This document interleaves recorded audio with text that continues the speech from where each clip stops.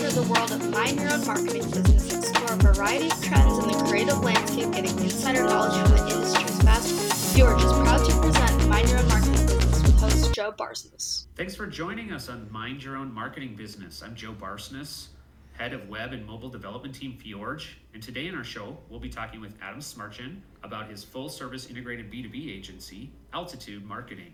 Welcome to the show, Adam. Happy to be here, Joe. All right. Thank you for doing this remotely in the COVID-19 times, so please excuse any background noise on either end for this show. Adam, I want to jump right in.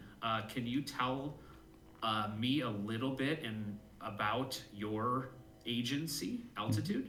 Absolutely, be happy to. So we just turned 16 years old last week. Happy birthday to us. We, as you noted, are a full-service B2B agency.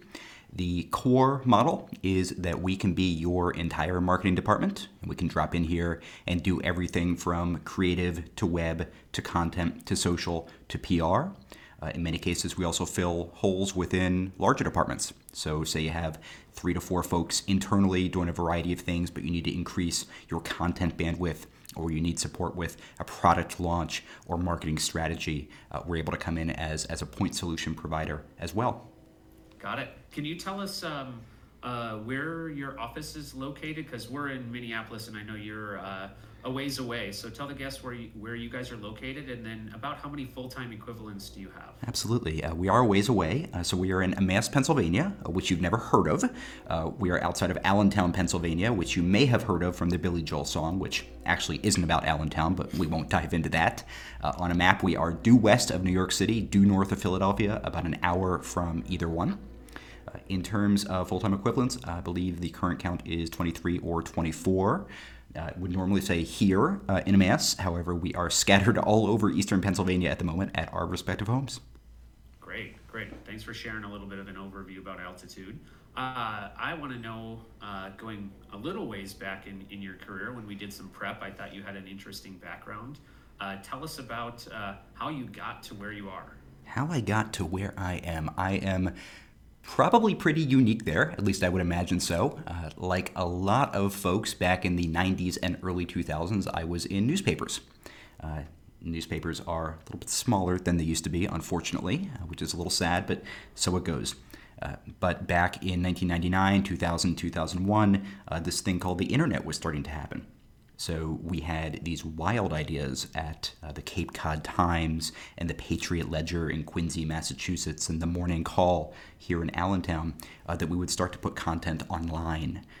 Now, in these days, what did that consist of? Well, it was basically at 1 a.m., you would grab everything out of the content management system, copy and paste it onto the web, and it will all go live at 6 a.m. Alongside the paper. Obviously, things have evolved quite a bit since then. The lifeblood of most media now is digital and is online. Now, what was neat for me personally is I was in sports. Right? I ran national sports for the Metro chain, which you may remember in Philly, New York, and Boston in years back. So what does that entail? Well, it's a lot of analytics. It's a lot of analysis. It is very, very tight and strict deadlines, all of which translates, frankly, really well to the world of marketing and, frankly, really, really well to the world of B2B marketing. So the transition from me going from a newspaper into a content producer role here at Altitude, and since then up through director of content, through a VP of innovation, and now my current role as chief strategy officer, was actually pretty smooth. It was very interesting. So if there's a time for unsolicited advice, it's for young folks to learn to write, learn to communicate really well and very clearly, and more than anything else, be able to work flexibly and hit deadlines that seem pretty impossible. Yeah, that's great. And you use a lot of those skills in what you're doing today, right, as you described, correct? Literally constantly. Every single thing I learned at a newspaper has translated over. Was there a decision point when you transferred from, is it because of the downturn in the newspapers, or did you see yourself being in the place that you are a ways back? The honest answer to that is what I was doing at Papers was an amazing job in my 20s, right? you're 23, 24 years old, you're cool with working, 4 to 12. It's pretty fantastic to be covering, the Patriots like I was doing, and covering the Flyers like I did for a while, and cover U.S. soccer and MLS for a while. That's all really neat. But now we're talking, 10 years ago at this point, so things were starting to decline. The writing was on the wall when it came to newspapers especially, and media in general. And at some point, you kind of... The 4 to 12, when your wife's working a 9 to 5, loses its appeal after a little while. So she and I both went from the media side into the marketing side of things, actually working the same schedule now, which enables us to, I would say, normally go to the office and have a normal life. But right now it's, she goes to one guest bedroom, I go to another guest bedroom, and that's our commute. There you go. So in your career with Altitude, what's the coolest thing that you've done as a partner there? Absolutely. So it's a really interesting agency because, like I said, we're a pure play B2B agency, and within that, we are at our best when we're working in weird and obscure places. So here as a partner, not just me, but everyone in the agency gets to learn, frankly, weird things, which is kind of neat, right? I had no idea how pet food was made at scale, right? And now have I seen 55-gallon drum of kangaroo slurry in my career? Well, yeah, I have. Neat or not, I will tell you, my dog did not leave me alone for a couple of days after that one. And learning about things like derivative accounting and the way Fortune 100 companies protect themselves from currency changes, right? That's pretty neat stuff if you have a bit of a nerdy bent to you. The way that the family entertainment and amusement park space really works behind the scenes, the way that the attractions that we all go to with our kids are actually created and commercialized. So just this way that we are able here to deal with really neat and really niche spaces. And learn, like I said, what goes on behind the scenes, but more than that, be able to help these companies turn something that they do really well into something that is effectively commercialized. Yeah, that's really cool. I think, some people have an opportunity to really get in the weeds with some of their clients and learn about their production and beyond, and that's always an interesting thing that you get different insights into. And it sounds like you've had a chance to do a few different things in that case. A few is a good way of putting it, and I pretty much guarantee that's the first time, and probably the last time, the words kangaroo slurry appears on your show. Right. All right. So I want to transition a little bit, and thanks for the background on you and your business and your team. I want to talk a little bit about the type of work that you do. Can you give some listeners a pointer or two on how you do the type of work you do effectively? Mm-hmm. Absolutely. So the core of everything we do is strategy, right? And that's something that almost every agency is going to say, but for us it's true in spades. We can go and execute tactically, spin something up tomorrow, and have it look really good and have it maybe resonate with the market. The fact of the matter is our clients are making an investment in us, they're making an investment in the relationship, and they're making an investment in themselves. So what we need to do early on is focus anywhere from weeks to months into not only building the brand, but building the plan and the strategy for the brand. So that's the visuals, obviously. That moves into the verbals, right? The way one thinks and talks and writes and feels about the brand. And then it goes into the audience, right? Who are we trying to reach and how are we likely to reach them? So that's our strategic team. And then that, really works its way down into everything else that we do, right? An editorial calendar isn't just a list of blog topics or articles. It's a strategy, right? It's something that is put together with the goals of, could be SEO, right? It could be, thought leadership out in the marketplace. It could be establishing a personal brand for a member or members of the C-suite, right? Creative here really comes, again, from that strategy. Just about any agency can make something that looks good. We have some amazing creatives who, number one, make things that look good, but number two, make things that look good, that resonate with the audience and actually drive real business results. And the same goes down to the web, right? You can create a website. You guys know that very well. You can create a website, but can you create a website that number one is going to convert, right? Number two is going to attract, and number three performs really well, right? It's very difficult these days to make something that, number one, hits every accessibility standard, hits every performance standard. So it's really it's all much deeper than it seems at the top. But when you really get into things and are really able to plan effectively, like I said, strategize effectively, like I said, and create a whole that's greater than the sum of the parts, then you've really done something special. Right. A little technical knowledge goes a long way in that world. A little technical knowledge goes a long way in this world, absolutely. Absolutely. What are I always do you feel are the common myths or misconceptions about what you do on a daily basis? Mm-hmm. So I think the biggest one, and this sounds a little flip, but it's that we are putting the voice of a brand out there. And what do I mean by that? Well, the expression that we're fond of here is that your feelings and my feelings don't matter, right? At the end of the day, if I don't like purple, but my target audience loves purple, I need to make something that's purple, right? If I have something to say to the market, it doesn't really matter what I have to say to the market. It's what the market wants and what the market needs. So when we've worked with clients who are willing and able to approach it from that perspective, which is to say they're going out there and not saying, here's what I think, here's what I feel, here's what I believe, and here's what I want. It's here's how I meet a pressing need that actually exists and do it in a way, again, that is going to resonate with the market. That's where they've seen the most success. Got it. Yeah, I've had some experience in a little bit with your example that you give, and maybe a little flipped as well. So my first job out of college, I was a marketing major and business major, and I went to Target in Minneapolis. That's a large employer of newly graduated individuals. And my first assignment was on the merchant side, so buying. And I was buying infant clothing as a 22-year-old male who did not know what a onesie was when I went to my first purchasing meeting. And what I also had was a number of very fashion-focused coworkers. And I realized that what my role was on this team was to steer clear of the, I think this is cute, I think this is pretty, I think this is this.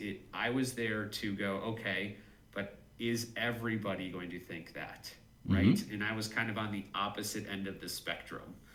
So it was a very interesting couple years in that department as a 22-year-old male with no fashion experience and no child experience buying clothing for infants. But when I had children later, that was very helpful. Absolutely.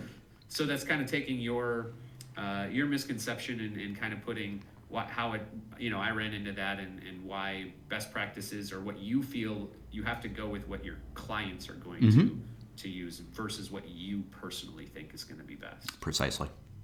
Great, cool. Thank you for sharing. I want to delve in to a little bit deeper into some of the things that we talked about in preparation.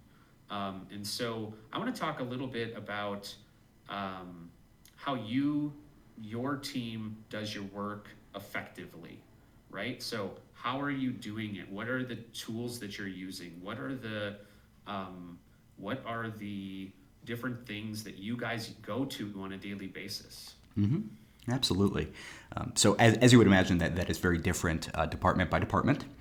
I will say that for me, I begin and end my day in Excel. I happen to have a lot of good fun in Excel. I'm relatively rare in that respect when it comes to the creative side of the agency, but that's okay. On the content side, I will say one thing that we can't live without is a tool called Hemingway. I believe it's hemingwayapp.com. It's really tremendous as a writing tool. And so what it does is it essentially, in real time, will point out your sentences that are too long. It will point out unnecessary adverbs. It will point out where there's a simpler word or a simpler turn of phrase that you could be using. So why does that matter? Well, number one, readability is an underpinning of SEO, which is fantastic.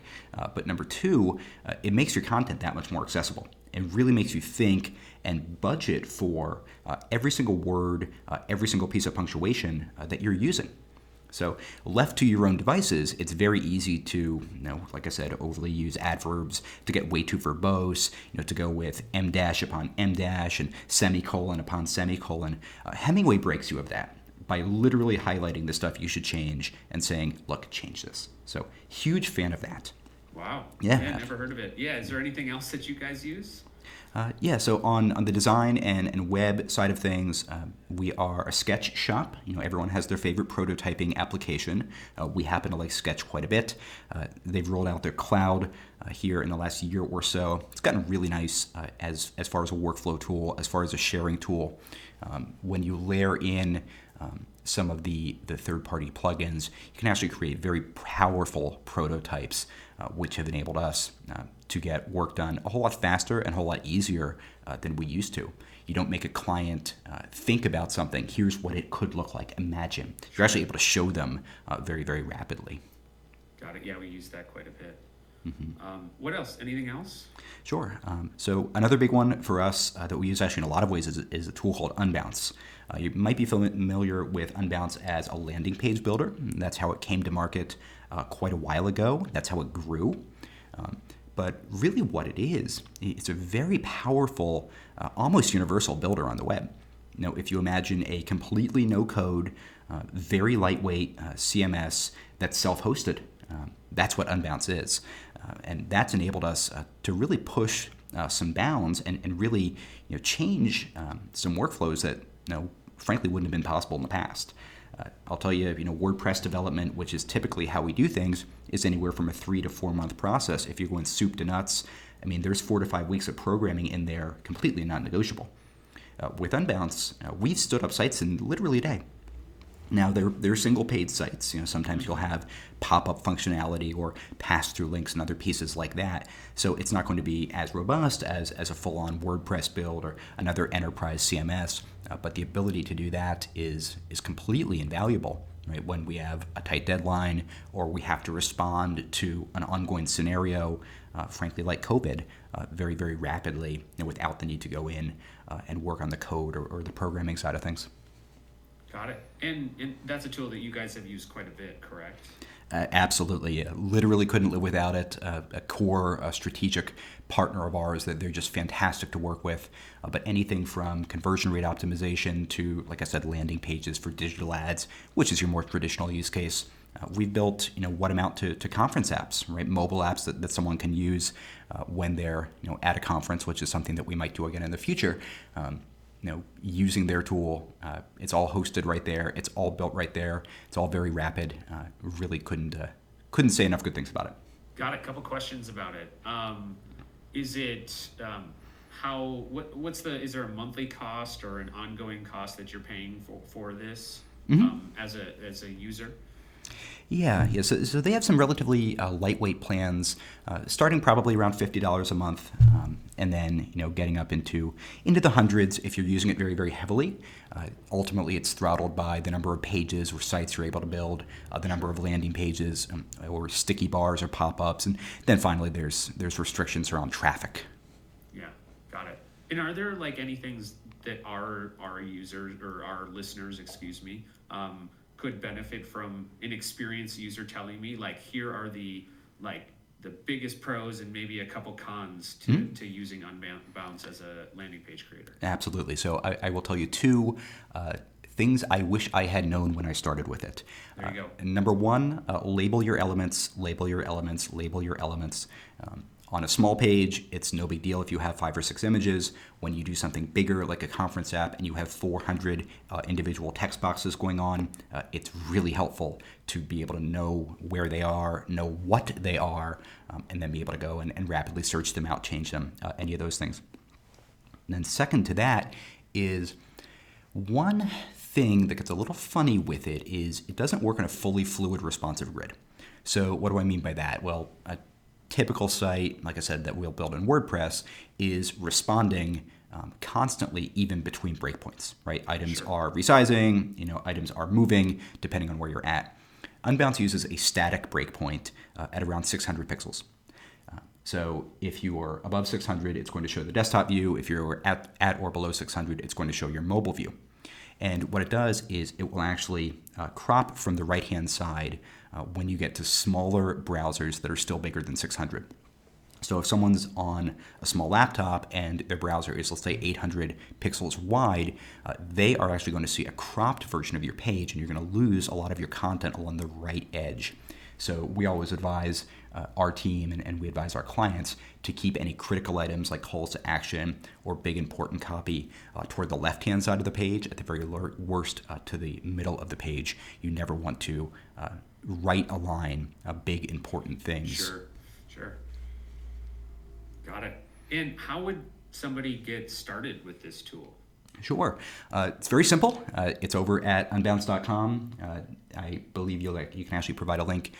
We can give a code if you follow our link to give you 20% off for, I believe, the first 3 months, which is pretty fantastic. There's a free trial in there as well. I think you can try it completely obligation-free for about 2 weeks. So really can't recommend it enough, whether you're WordPress, whether you're any other type of site, or whether you don't have a site at all and you need something spun up at a root domain, you can go ahead and build it there. Very, very rapidly. Great. We've time to wrap, so that's it for today on Mind Your Own Marketing Business. I want to make sure that we give you some information about where to find Adam. So his business is altitudemarketing.com, and on Twitter they are at Team Altitude. We will also be sharing these links in our show notes, as well as that discount coupon for Unbounce. Thank you so much for being on the show, Adam, and we look forward to connecting with you soon. Absolutely. Thank you for having me.